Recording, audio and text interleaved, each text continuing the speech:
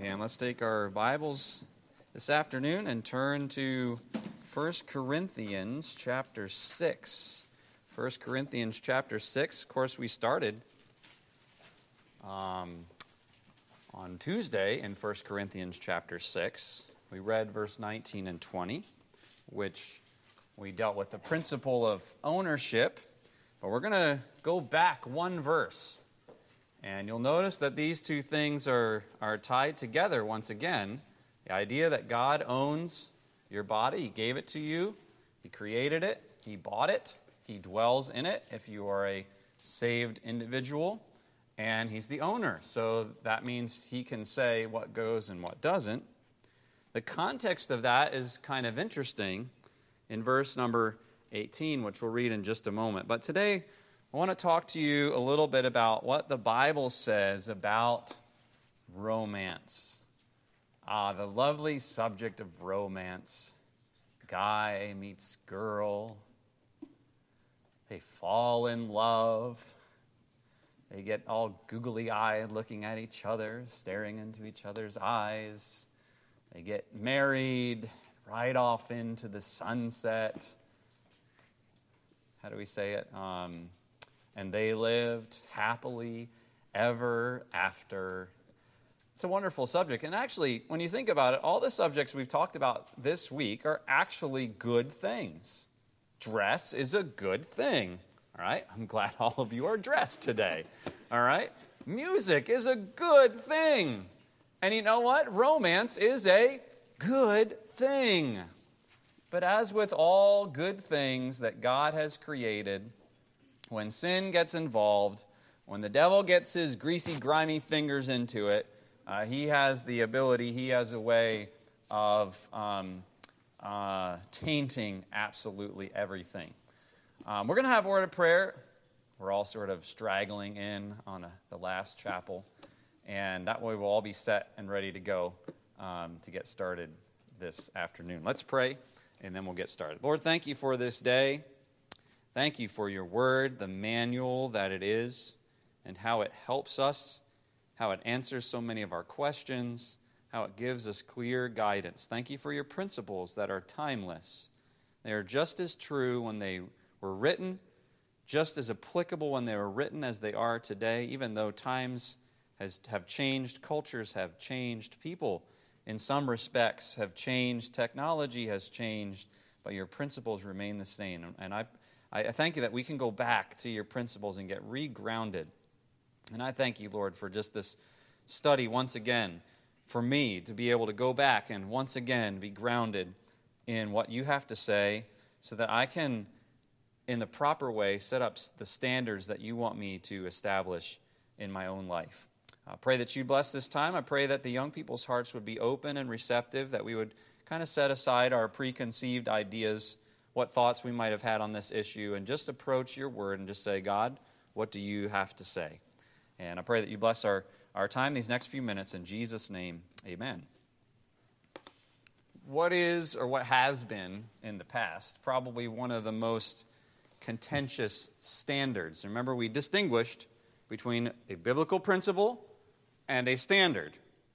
All right? Can somebody tell me, you've been here all 3 days, what is the difference between a biblical principle and a standard? This is very important that we understand the distinction between the two. What's the difference, Josh? The difference, biblical standard is clearly displayed in the Bible. Biblical principle isn't clearly displayed in the Bible. A standard is what you put around that. All right, so he almost flipped them, but he got it right. All right, the principle is what we find in the Bible. It does not change. We can revisit it over and over again. The standard is then where we choose, or maybe a better way to define it would be, the standard would be how do we apply the principle to real life? All right, what are the practical implications? Where do I want to establish my line or my fence? We've used that term.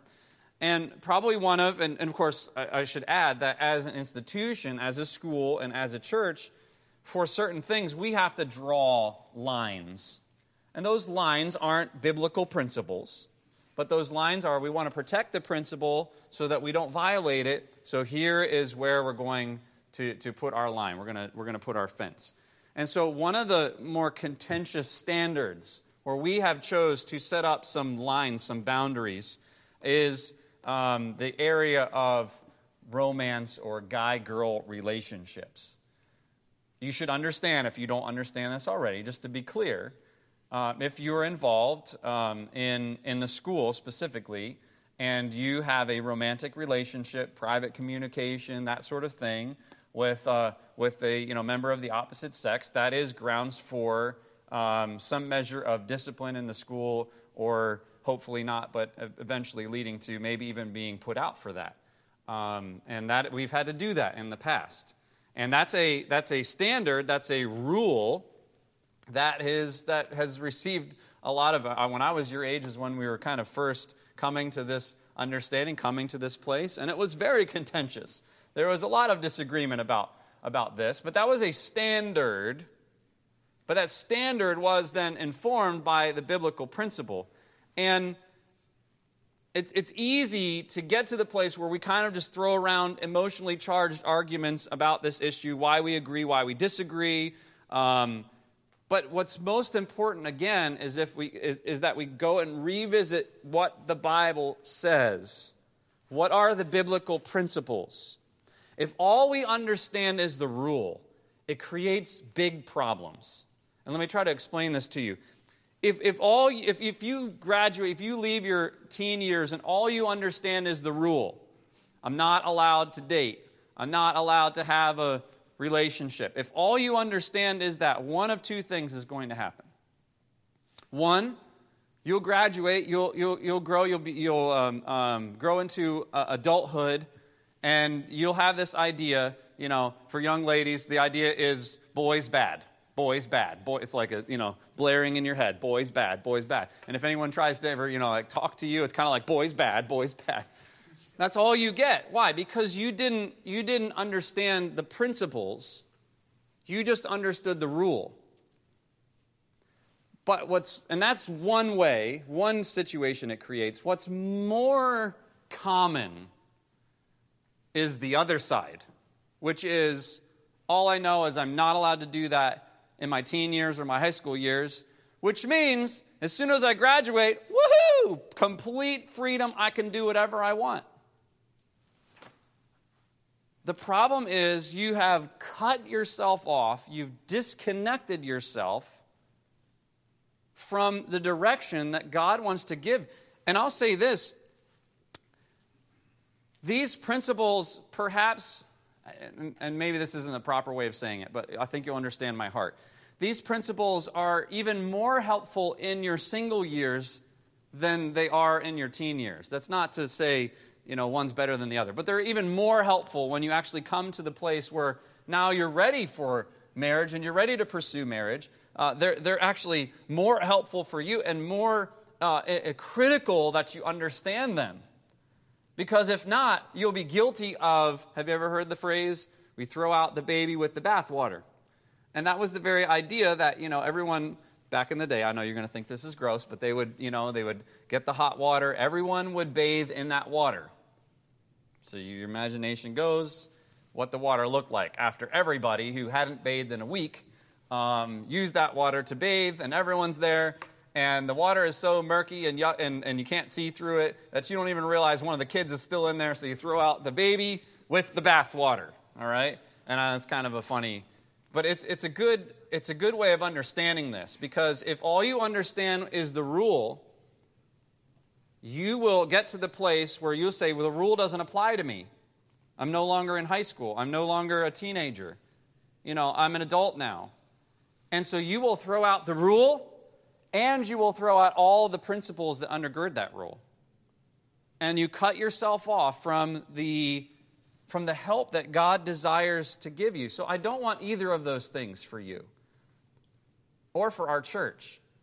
We need to understand what are the principles that God has given us so that you understand, okay, I can see why they drew some rules, they made some standards regarding those principles, and now I need to make some rules and some standards in my own life regarding this issue.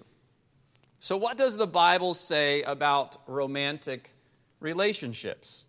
Well, a lot of what the Bible says is pretty clear. 1 Corinthians chapter 6, verse 18 says, flee fornication. Every sin that a man doeth is without the body, but he that committeth fornication sinneth against his own body. And you let your eyes wander to verse 19. We dealt with it at the beginning of the week, right? You sin against your own body. Who owns your body? What? Know ye not that your body is the temple of the Holy Ghost? We talked about that. The sin of fornication, which fornication is a kind of an umbrella term that refers to all of sexual sin that is contrary to God's standard. All of it. And if you're involved in that, if you're involved in sex outside of the marriage relationship, and yes, even romance outside of the marriage relationship, it is extremely harmful. There's even, in verse 18, like a separation a little bit between, hey, there's sin that every man does that's without the body, but fornication, he that committeth fornication sinneth against his own body. Proverbs describes it as a deep wound. You get a deep wound to your soul. And we don't have time to dig into all of that, but God knows what he's talking about. And anybody who's actually experienced that could tell you 1,000 times over that that is true. And they bear the scars of it. So we understand that. We're supposed to flee from romance, from sexual relationships outside of God's plan. But then we also know, Hebrews 13, we're going to go there not now, but just in just a little bit. Hebrews 13 starts with the phrase, marriage is honorable. God created marriage. God created sex. And the Bible is very clear that God created sex to be a pleasurable thing that is enjoyed between a husband and wife. That's what the Bible teaches. So how do we navigate this? We get to the place where marriage, to get and enjoy that relationship, which is honorable, which God says is right, it's good, while also avoiding fornication. So here, that's the path, all right? So how do we get over here and not go down this path? And there's a couple of very helpful principles. And I want you to write these down, not only because I'm grading your notes, but because, again, it's the principles that are important. First principle, 2 Corinthians chapter 6 and verse 14. So go ahead and turn there, and then I'll give it to you. 2 Corinthians 6 and verse 14. This one's basic and obvious. However,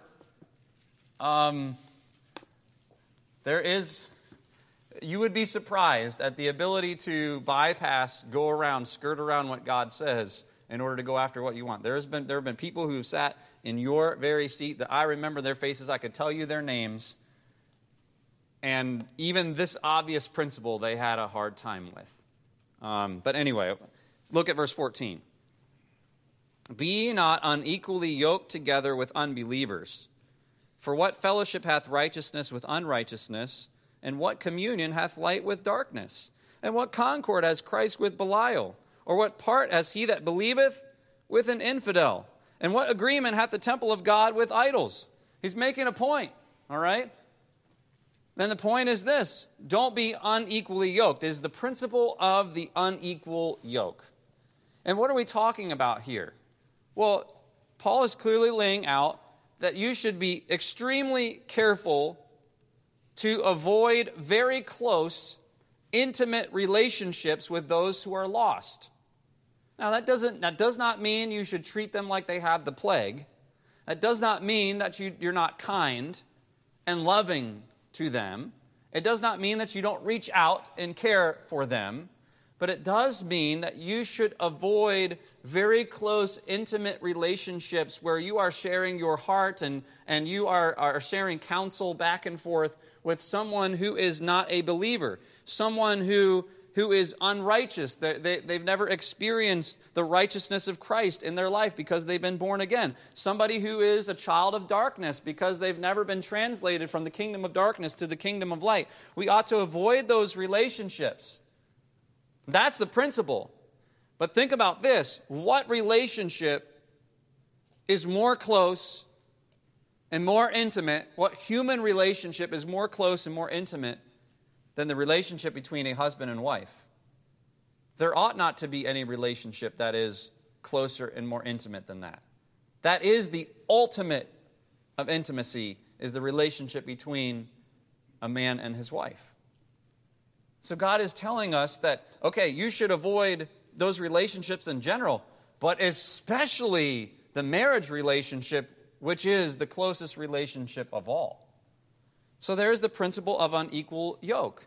You ought not to have a marriage relationship, and therefore a quote-unquote, if you want to use the term dating or whatever term you want to use, we'll just say you ought not to have a romantic, intimate relationship with someone who is not saved, someone who is lost. And you'll also do yourself a favor and not have that kind of relationship with somebody who is approaching God's Word in the Bible a completely different way than you are. All right? It's just, there's going to be, that's a completely different side note. All right? I just chased a rabbit. All right? Boom, the rabbit's dead. Let's get back to the topic. You'll help yourself out. All right? So that's the principle of the unequal yoke. Let's go to Hebrews 13. I referenced this verse, but we want to now look at it a little bit deeper. And I want to talk to you now about the principle of reserved romance. Reserved romance. Look at Hebrews chapter 3 and verse number 4. All right, everybody see this? I want you to see some of these verses for yourself so you remember what they are. It says, marriage is honorable in all. So God is saying, marriage, good thing. 2 thumbs up. I created it. I made it. It functions for my purposes. It's good. Marriage is honorable in all. Everything about a healthy marriage is honorable. And God points out the next phrase, marriage is honorable in all, and the bed undefiled, which means that the sexual relationship which is involved in marriage is a good thing. There's nothing wrong with it. There's nothing dirty about it. It is undefiled. But notice the contrast. Marriage is good. The intimacy in marriage is good. But whoremongers and adulterers, God will judge. You see that? Big contrast, right? Marriage is honorable. God saying, I approve. And then God saying, I disapprove. Pretty strongly, too. I'm going to judge. What are we talking about here? Well, the idea of whoremongers, it means a couple different things. One of the things that is inherent with it is someone who is giving over their body, selling their body for sin in that area. But in a general sense, the idea of being a whoremonger is someone who's involved in fornication or sex outside of marriage. So it says whoremongers and adulterers. Now, this is, so fornication is kind of sex without the marriage relationship. Adultery is sex outside of the marriage, being unfaithful to your spouse. So God's kind of covering the whole gamut here. He's saying, all of sexual activity outside of marriage is off limits. And if it's pretty clear in the text, it's something that God will judge. That's pretty strong. So, as a general rule, God designed males, God designed females. He designed men and women, and as a general rule, He created us to be attracted to each other. He created us like puzzle pieces that go together. And for that attraction to eventually culminate in a physical relationship. God created you in that way. He created me in that way. As human beings, this is the draw that we have. God made us this way.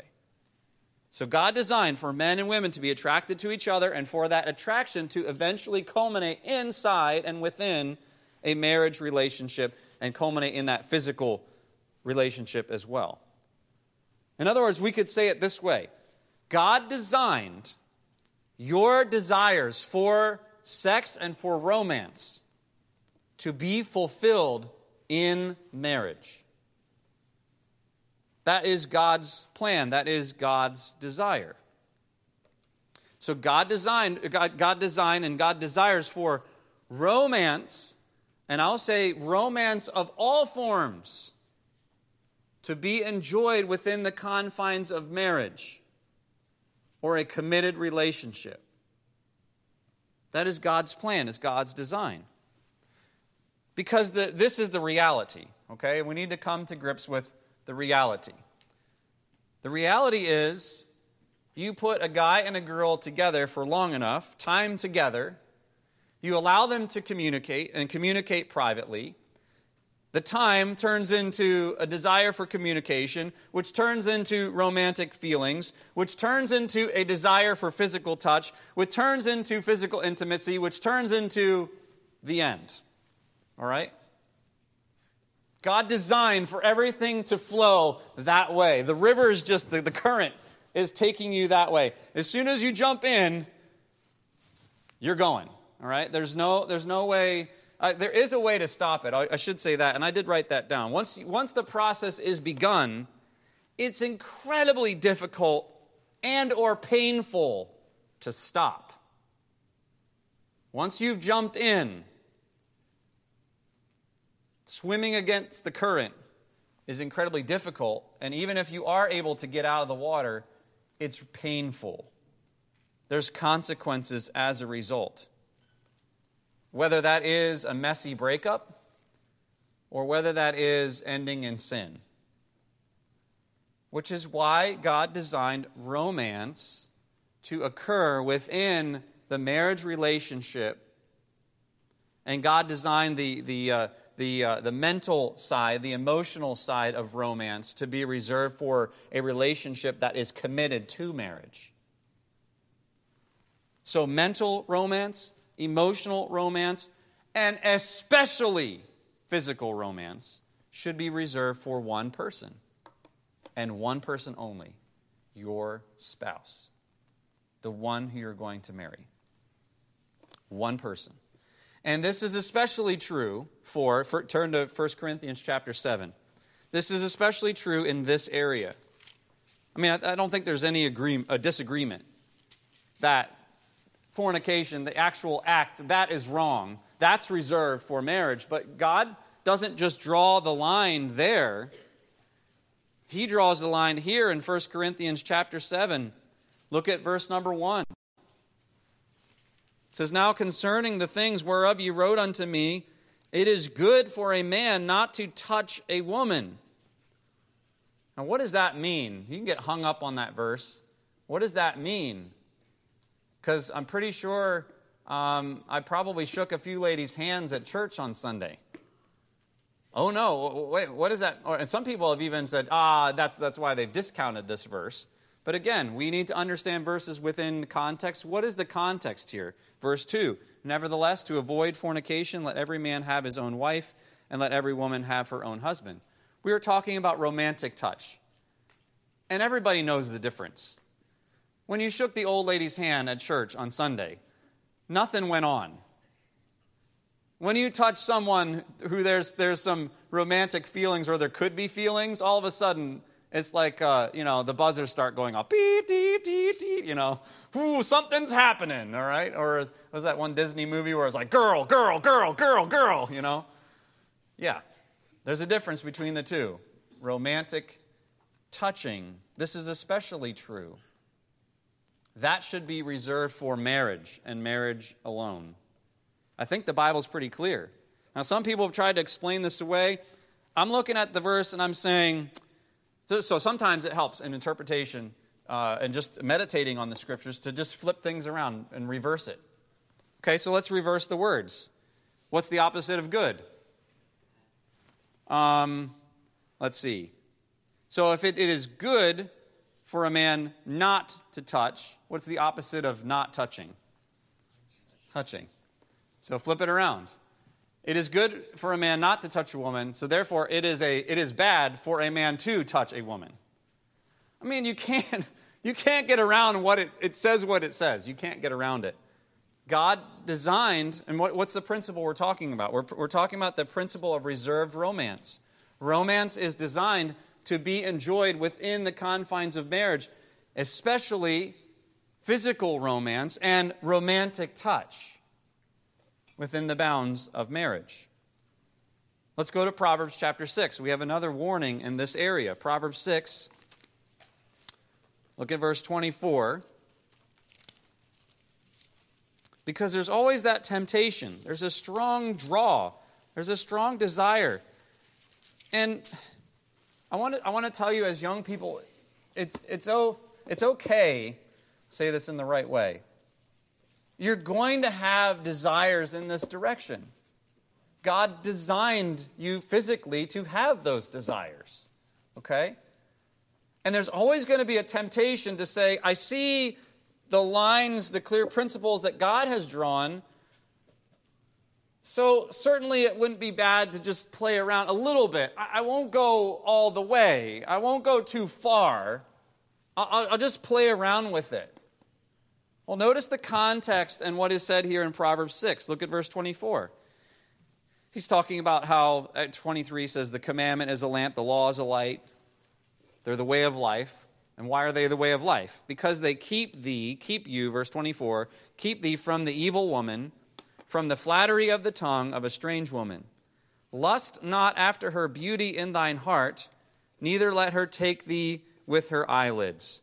For by means of a whorish woman, a man is brought to a piece of bread, and the adulteress will hunt for the precious life. All right, so what are we talking about? What is the context?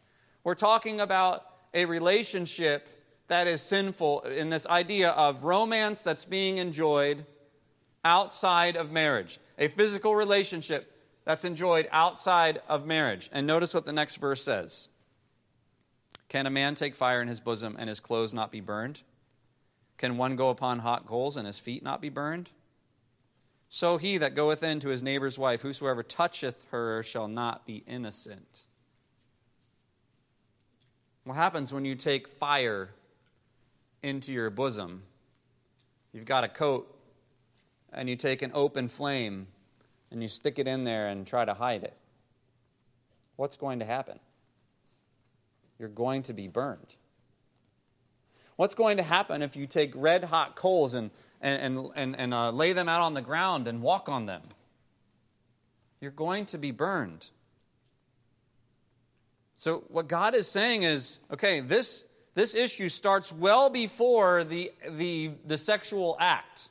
Well before then. You play around with fire, you play around with this issue, and you don't understand the biblical principles surrounding it. Guess what? You're going to get hurt. You're going to get burned. And I know you do not fully understand this at this stage of life that you're in. I think if you try, you can understand to some extent. But you don't fully understand. There were a lot of these things that I sort of like, okay, I understand because of what the adults in my life are telling me. When I got married, it was like, oh, I get it now. So God's put some wisdom in your life. These are very real principles. They're very helpful. And we ought not to play around with this issue. We ought not to play around with romance, feelings of romance, thoughts of romance, physical contact of romance, and especially the act of romance, the fulfillment of romance itself. Because God designed it to all flow in that direction. Okay, so there's the principle of the unequal yoke. There's the principle of reserved romance. God designed for your desires for romance to be fulfilled, but only within marriage. Okay, number 3. Go to 1 Thessalonians chapter 4. I know we're looking at a lot of passages, but I hope this helps to communicate that this is not just one verse that's being taken out of context. It's not just a hobby horse. This is a representation of what all of the Bible is teaching on this issue. 1 Thessalonians chapter 4. The principle is this. It is the principle of defrauding, or you could put a little slash to help you understand this. The principle of committed relationships. Because I'll make this statement, and I'll try to demonstrate this as we go along. The statement is this: where there is no commitment, defrauding will take place. And I think you'll see what I mean by that in just a second. Look here in 1 Thessalonians 4, beginning in verse 3, so you can see all of the context. For this is the will of God, even your sanctification, that ye should abstain from fornication. There's some big words in there. Fornication is obviously, we've defined what that is. We understand what that is. To abstain means to not participate in it. And we understand that it's God's will for us to be sanctified in that issue, sanctification. What does it mean to be sanctified?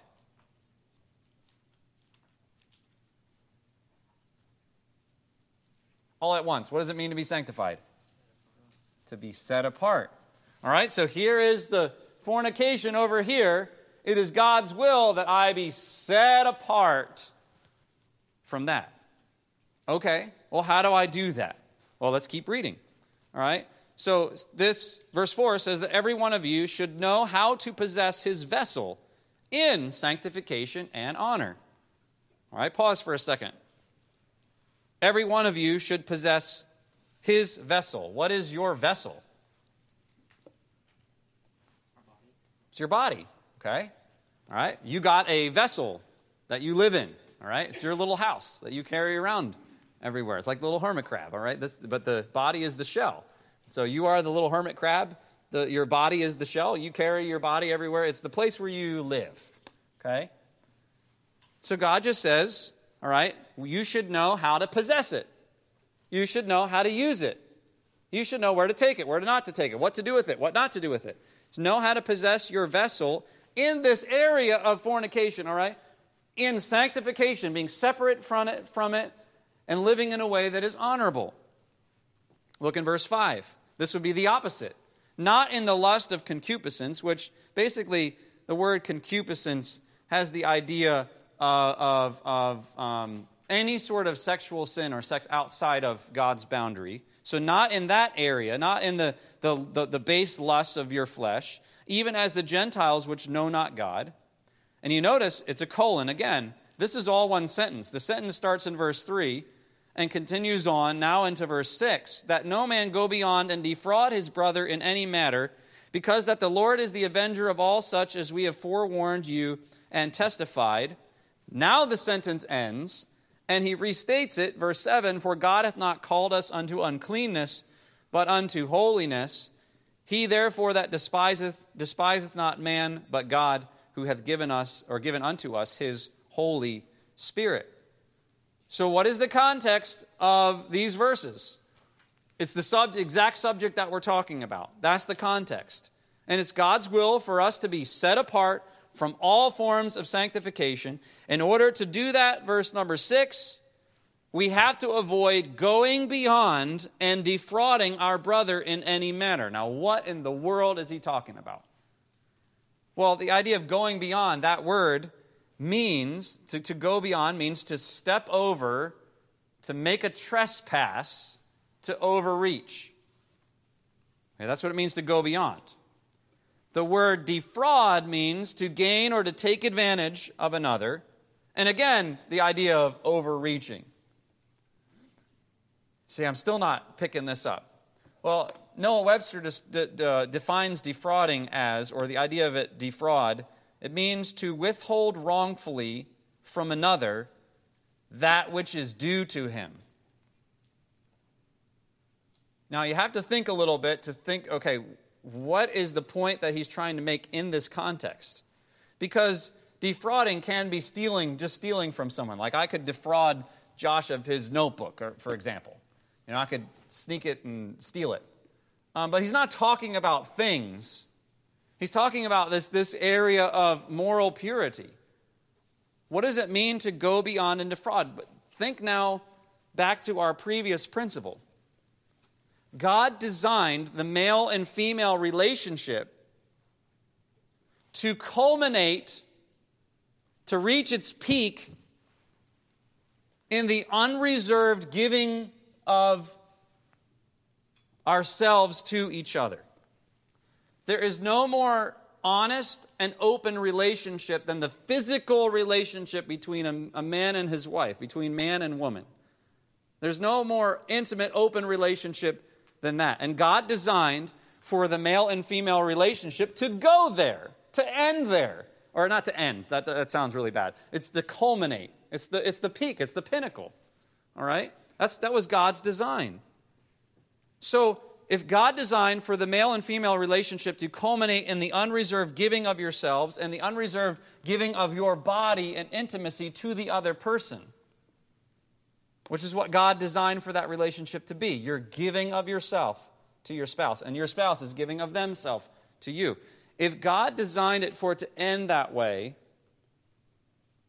and you're playing around in the areas, before that, because I trust none of you are involved in actually that, but you're playing around in those areas, you get the ball rolling, you both jump into the river, what's happening is you are saying, here I am, you may have me, up, but not there, not that far, we've got to stop right here. You're defrauding them.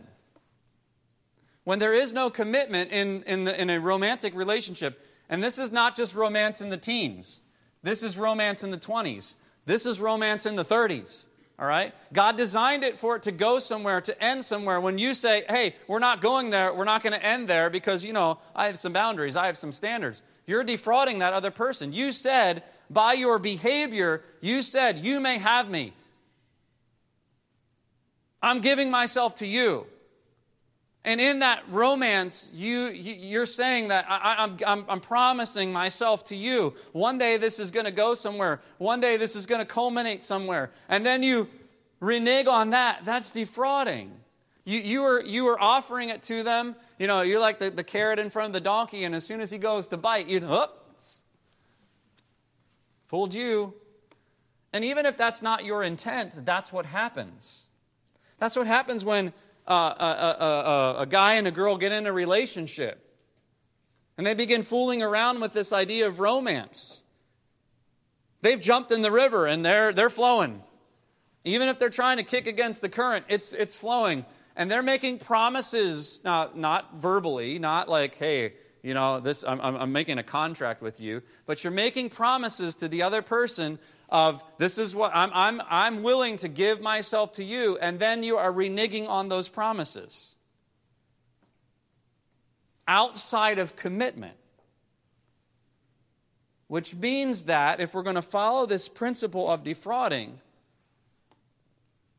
that romance is out of bounds unless it is within a relationship that everyone has agreed this relationship is ending in marriage.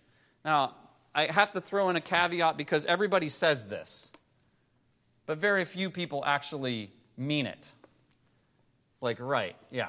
How many times have we're getting married, Pastor, it's okay because we're going to get married anyway. It's defrauding. Here's a way to think about it. The Bible only mentions 3 stages of life. There is singleness. Okay? Paul talks about, we're going to deal with some of those passages in just a little bit. There's singleness. Obviously, there's marriage. And then in between, there is, depending on where you're reading, there's the betrothal, espousal, engagement. We might use that term today. Betrothal, that word is used mostly in the Old Testament. Espousal is used more so in the New Testament. We use the term engagement. Don't let the words trip you up. The idea is this. It's a relationship that is committed, that we are moving towards marriage, that we're committed to this. I don't know how else to define the word commitment, all right? We're all in. This is where we would like things to end. This is where we would like things to go. Again, I'm using the word end. Marriage is not an end, like your life is over, all right? But this is where we intend for it to go. So if you are not ready for marriage, which is the commitment, right? If you are not ready for that, then you are not ready for romance. If you are not ready for marriage, then you are not ready for romance, whether mental romance, emotional romance, and obviously physical romance. But see, they all go in the same direction. They're all designed to culminate the same place. And if you decide to play around with romance, you will get drawn, you will get pulled, you will get sucked beyond what is biblically proper to go.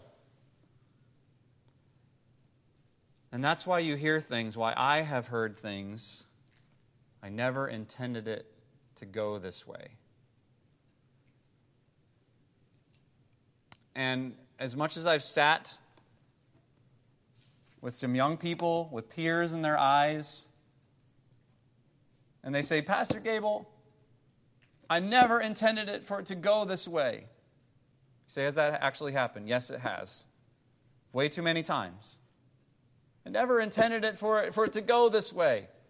Now, in my heart, I really feel for them because they have gotten to themselves a wound that will, by the grace of God, can scab over, it can heal, but it's going to be a scar. It's never going to go away. They're going to carry it for the rest of their lives. However, I wouldn't say this to them in that moment, but I would say to them, you jumped in the river. When you were warned over and over and over again, that river goes somewhere. Are you ready to go where that river is going? Oh, no, not yet. Are you ready to get married tomorrow? Oh, no, not yet. Then romance, it's not the time for romance. And this is what just boggles my mind, because if you guys only understand the rule, we're not supposed to date. As soon as you get out of high school, it's like all of that's gone and all of it's open and I can enjoy whatever I want. And you're disconnected from the principles that God has given to help you. And you don't have help. And so you're just floundering around like a little kid in the stream and you're going to drown. That's the principle of defrauding. And if you decide to play around with romance, mental romance, emotional romance, and physical romance, if you play around in those areas, you're going to get drawn and sucked far beyond where you wanted to go. That's the principle of defrauding.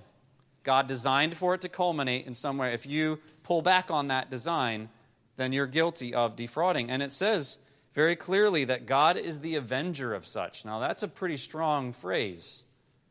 I don't want to violate this, because I got to go toe-to-toe with God, and He's the avenger of all such who do this. Number 4, we've got to move on.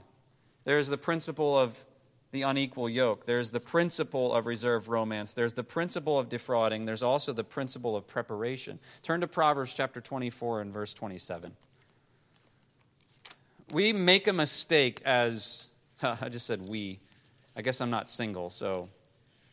But I made this mistake, so I'm going to put myself in your shoes and say, I've been there, done that, and it's one of those things I wish I could go back and kind of change a little bit and tweak in my life. And the idea is this. Idea is marriage is the promised land. And some of this is the culture that we live in. Being with someone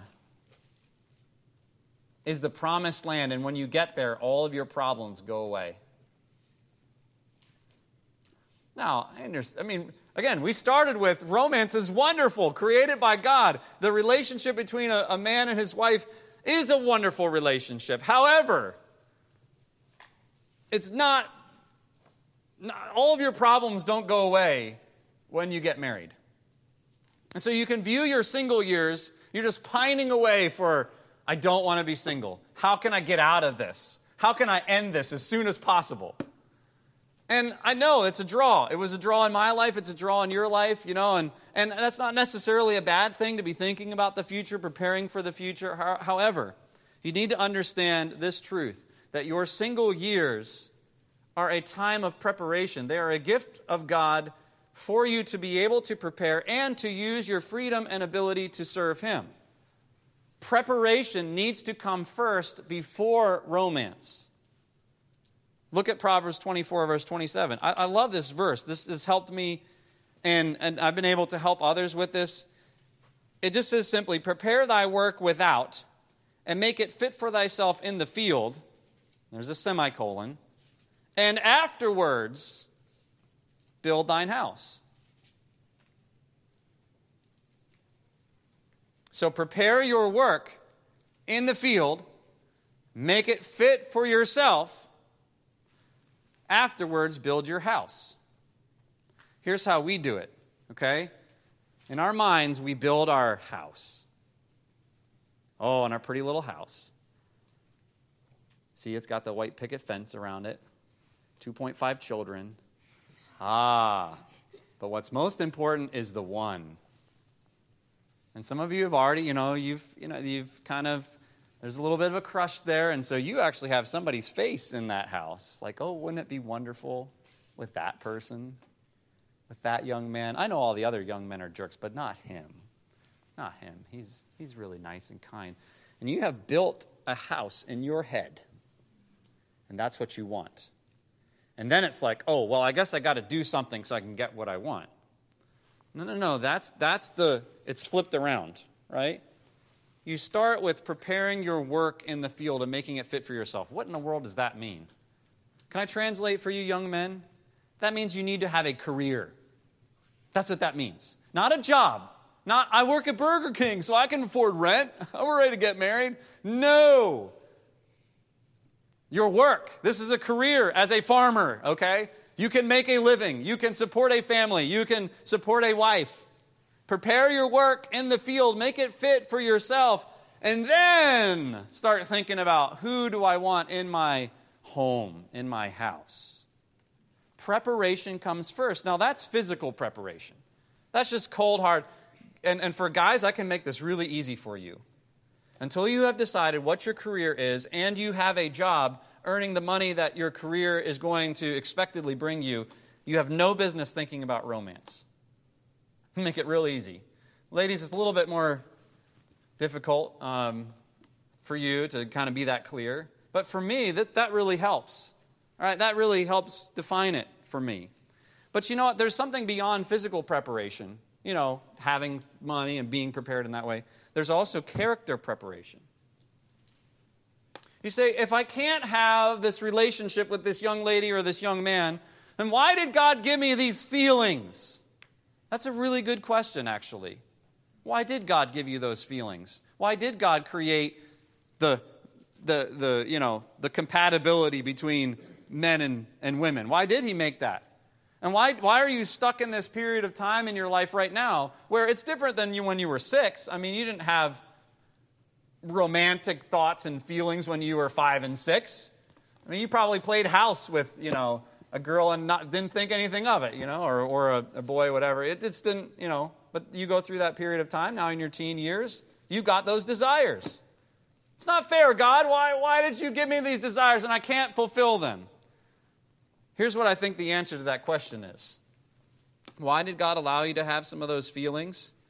Because you need to learn how, right now, to control your romantic feelings. You need to learn how to refuse to act upon those romantic feelings. You need to learn even how to starve those feelings. Do you know that you have a measure of control over your feelings? Because your feelings are fed by your thoughts, and your thoughts are actually fed by what you decide to put in front of your face, what you decide to look at. We're going to talk about that in a second. But you have a measure of control over those feelings. Let me help some of you who, hey, there's some feelings there, and you haven't shared them with anyone. It's just between you and God. What should you do? Well, if you know those feelings exist, this is your opportunity to learn how not to act on those feelings. I'm not going to act upon. And you understand what I mean by that. Because acting on them is, being near them, talking to them, make sure you get on their team playing volleyball, make sure you sit in church in a place where you can just kind of glance over during the preaching and, oh, yes, aren't they lovely? That's feeding them. Starving them is, all right, perhaps God has something for that in the future, but not right now. And so I'm going to refuse to allow that to affect what I do. I'm going to back away a little bit and starve those feelings. You say, why do we have to learn how to do that? That's not fair. I mean, married people, they don't have to do that. Oh, but there's where you're wrong. Because you have to exhibit just as much control over your feelings when you are married than when you are not married. Now, granted, it helps to have somebody. I'll give you that. However, guys, you're going to be around women at work. You're going to spend a lot of time with women at work. And by the way, they'll probably not have any boundaries, especially in this area. So they'll flirt with you. They'll be close to you. They'll talk to you. And you might even start to sense there's some like feelings starting to, whoa. I mean, how would you feel? How would you feel if, let's just say your dad, okay? How would you feel if every Monday night your dad called his lady friend and they enjoyed the evening chatting on the phone while your mom was taking care of you? How would you feel about that? Any problem with that? Milka's like, all right, switch it around. How would you feel about your mom twice a week, Tuesdays and Thursdays, having a phone call with, this guy who's really nice, such a sweet man, and sharing their feelings? Do you have a problem with that? Yeah. Why do you have a problem with that and not a problem with when it happens outside of marriage? Because it's the same thing, right? You have to learn how to cut off those feelings, starve them. Maybe not cut off is the wrong way to say it, because you're not a bad person because you have those feelings. But you do now have to learn what to do about it. Those feelings are not going to affect my behavior. In fact, I may actually have to do some specific things to starve those feelings, to back away, to not feed the thoughts which feed the feelings. That's the principle of separation. Not separation, the principle of preparation. And you will need this ability just as much after marriage as you will before. So God's saying, I'm going to give you a time where you can learn how to develop this. And by the way, this is just part of growing up. It's maturing. An immature person is feelings-driven, emotion-led. A spiritual, mature person is spirit-led, truth-led. And that applies in so many different areas, not just this one. That's number 4. We need to get one more. Number 5, the principle of parental participation. And I use the word participation on purpose. This is not approval. It's easy to get approval. It's easy to just drag the special someone home and say, Mom, Dad, this is who it is. Do you approve? If not, I'm going to make your life a living hell. I mean, that's approval. Oh, okay, I guess I got to go along with it. No, participation. When it comes to finding that special someone, now this doesn't happen right now, okay, because you're not ready. This is for when you are ready. When you are ready, there should be an open, completely open and honest dialogue back and forth between you and your parents before the romantic thoughts exhibit. Why is that? Well, let me give you some reasons real quickly, because I'm running into my time and I do want to get finished here. You need your parents because your feelings are deceptive. Jeremiah 17:9 talks about the heart is deceitful above all things and desperately wicked. Who can know it? Your heart, your feelings, your emotions are extremely deceptive. You need some help. Your emotions are great companions, but they're terrible guides. And let me tell you, Bambi learned it, and he was right. Twitterpation is real. It's a real thing. So that's one thing you can learn from a Disney movie, all right? That's probably the only thing you can learn. Twitterpation is real. It happens. And it's going to happen to you. All right? It's going to happen. So you need your parents because, boy, your feelings, your emotions are deceptive. Number 2, you need your parents because your desires can be sinful. In Mark chapter 20, the disciples were eating the corn from the field, and the Pharisees were like, oh, they've not properly washed. How can your disciples eat with not properly washed hands? And Jesus said, it's not what goes in that defiles somebody. I mean, your body can deal with it. Your body is an incredible machine. It can deal with all sorts of stuff. You have no idea how many insects and how many gross things you have consumed unknowingly that your body has dealt with. So Jesus is saying, look, it has a way of getting rid of that stuff. It's not what comes in that defiles. It's what comes out from the heart. That's me. That's you. Your desires can be sinful. You need your parents as a guide to help you see, no, those desires are sinful, to help curb those. Number 3, you need your parents' involvement because your perspective is often incomplete. In 1 Timothy 2:22, the Bible says, flee youthful lusts, which means there are specific desires, specific lusts that are youthful, that are specific areas in which you are weak. And you need someone who is not youthful. No offense to your parents. But they're not youthful. They have teenagers. They have a little bit of experience that you don't have. And that goes with number 4. You need your parents because your life experience is inadequate. In Hebrews 13:7, it talks about obeying them that have the rule over you and whose faith follow. Their experience, their faith, their walk with God. Yours is inadequate. It's short. It's small. You need someone to lean on who has that spiritual experience. Can I just summarize all of that? And I know I'm moving really quickly, but do not treat your parents the way Samson treated his parents, or else you will end up like Samson did. Do you remember what Samson did to his parents? He saw a girl. He said, "Woo." And he went home to his dad and he said, "Get her for me." By the way, that was parental approval. It wasn't participation, but it was approval because his dad went and did it. Don't treat your parents like Samson treated his parents, or you're going to wind up like Samson did. And his life was a mess. It was a wreck. It's more of a tragedy than anything else. I told you that was the last principle, but I didn't have my notes turned. There's one more. Number 6, the principle of purity. We sort of stopped looking there in 1 Thessalonians 4. Let's go back there one more time. 1 Thessalonians 4 and verse 7. And I'll just summarize and say it this way. It is your job to maintain your purity. Your job.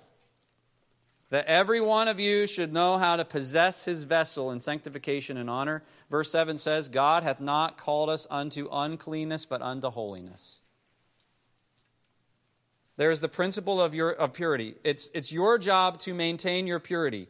And let me just break this down so that you understand. It is your job to maintain your physical purity. That's your vessel, possessing your vessel. Physical purity. Abstain from fornication. It's pretty obvious.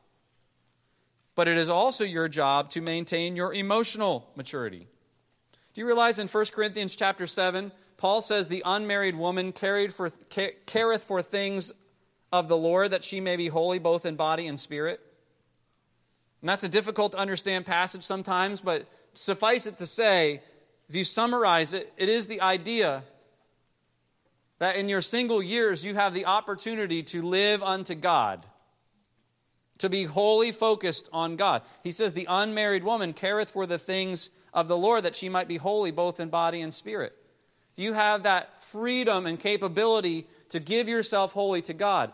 Once you have a spouse, there's other considerations. There's other things there's responsibilities that you have to maintain. Both men and women, they have responsibilities to each other. And so you don't have that freedom. And so until that time comes, keep yourself emotionally pure. What does that mean? Don't allow your emotions to just have free reign in your heart.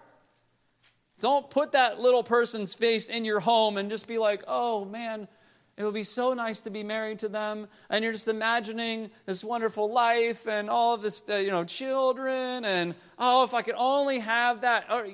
You're now emotionally impure. You're having a relationship with someone in your mind. And again, God designed for that to lead somewhere. And you're giving yourself away. Physical purity, emotional purity. And normally I would address this just to the guys, but I mean, in our society, it's for both.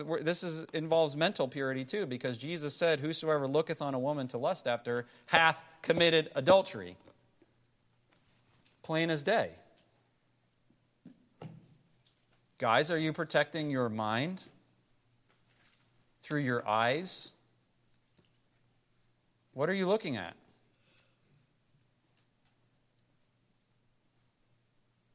What are your online viewing habits? What do you look at when you go to the mall? What do you look at when you're out in public? That's your mental purity. And I wish it was just a guy problem, but I guess today it's not. You must be very careful what you feed your mind through your eyes. Job said, "I've made a commitment with my eyes. Why then should I think?" See how he said, eyes think. What I look at affects what I think. I've made a commitment with my eyes. Why then should I think upon a maid? Because your eyes, what you look at, determines what you think about. And what you think about will determine and affect your feelings. And then your feelings will affect what you desire. And then what you desire will affect what you do. So be very careful about what you input through your eyes. Ladies, this involves, and you need to be careful about this, how much romance you ingest. Because that appeals to you. It feels good. But just be careful that you're not pumping it in, because guess what? Now you're going to, your eyes are going to determine what you think about. And then what you think about is going to determine, it's going to affect how you feel. And how you feel is going to affect your desires. And your desires are going to affect what you do. So just be careful about what you feed your mind. That's the principle of purity. And it's your job that God has given you to learn how to possess your vessel in sanctification and honor. It's your job to maintain your purity. All right. Let me give you a couple things real quickly, and I will be fast. What do I do now? You say, "You mean I can't get married when I'm a sophomore in high school?" No, you can't. I'm going to graduate this year. I can get married right after I graduate, right? Talk to your parents about that, will you? But what do you do now then? Say, if we're not allowed to do that, what are we supposed to do now? Here's what you're supposed to do now. Invest in your relationship with your parents. Give your heart to them, not to a special someone. All right? Proverbs says, "My son, give me thine heart." Invest in your relationship with your parents. Build that. Number 2, guard your heart and protect your purity. Let me say this. Battling the romantic spirit, the dating spirit, is a constant struggle. You are going to falter. You are going to fall in this area. I don't want to say it's okay, but it happens. You're a sinner just like I am. We're flawed, okay? We're gonna wind up stumbling in this area. It's okay. God has a path of forgiveness and release from that. Don't allow, because the devil, what I'm trying to say is the devil's going to come to you and say, "You messed up, you shouldn't have, you've gone too far in this area, and so you might as well just go for it all the way, because you can't be like God wants you to be. You're not good enough, you're not capable enough, and he wants to defeat you and keep you down." There's going to be some times that you fall. The just man gets up again. All right? Get some help. Be honest with your parents and say, "Look, I'm having feelings toward this individual. Can you, and I know I don't want necessarily those feelings. I know it's not time. Can you help me with that?" Get some help. Guard your heart and protect your purity. Number 3, prepare for the idea of marriage, not the person of marriage. Prepare for the concept of marriage and not that special someone that might be in your mind. All right? Learn to distinguish the two. Number 4, be friendly to everyone. Attention towards all, intention towards none. All right? Be friendly to each other. And if you sense a crush, learn to control and starve those feelings. Crushes are kind of part of life. They're going to happen. It doesn't mean you're a horrible person. It just means now is your chance, your opportunity to control those feelings. And number 5, focus on serving and seeking after God. That's what 1 Corinthians 7 is talking about. Use that time for God. I hope this has been a help to you. I know it's been a little bit longer today, but this is an involved topic. I hope you will go back and look at these principles. If I know it'd be weird, memorize the principles. Know them from the Bible so that they can guide you now. And now it's pretty easy. Those kind of thoughts and relationships are off the table. But especially when you get to the point of graduating, now you can really use those principles. Because now you're going to have to determine, am I ready? Is it time for this yet? Don't just learn the rules and learn how to, well, I just don't want to get in trouble. Okay, it's great not to get in trouble. But what's better is, I want to know what God has to say so I don't, and I want to put up some rules of my own so that I don't violate what God has to say. Hope this has been a help to you. Let's pray. Father, thank you for this time. Lord, I feel like I could have done a better job this afternoon, but Lord, your word was presented. Truth was there. We saw it for ourselves. And I pray that you would help us to make some application.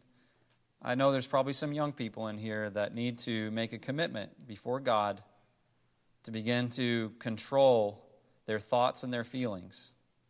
Maybe even some starvation of some feelings needs to take place. I pray that you'd help them. I pray you'd encourage them today. That there is answers, there is hope, and you are there to help them.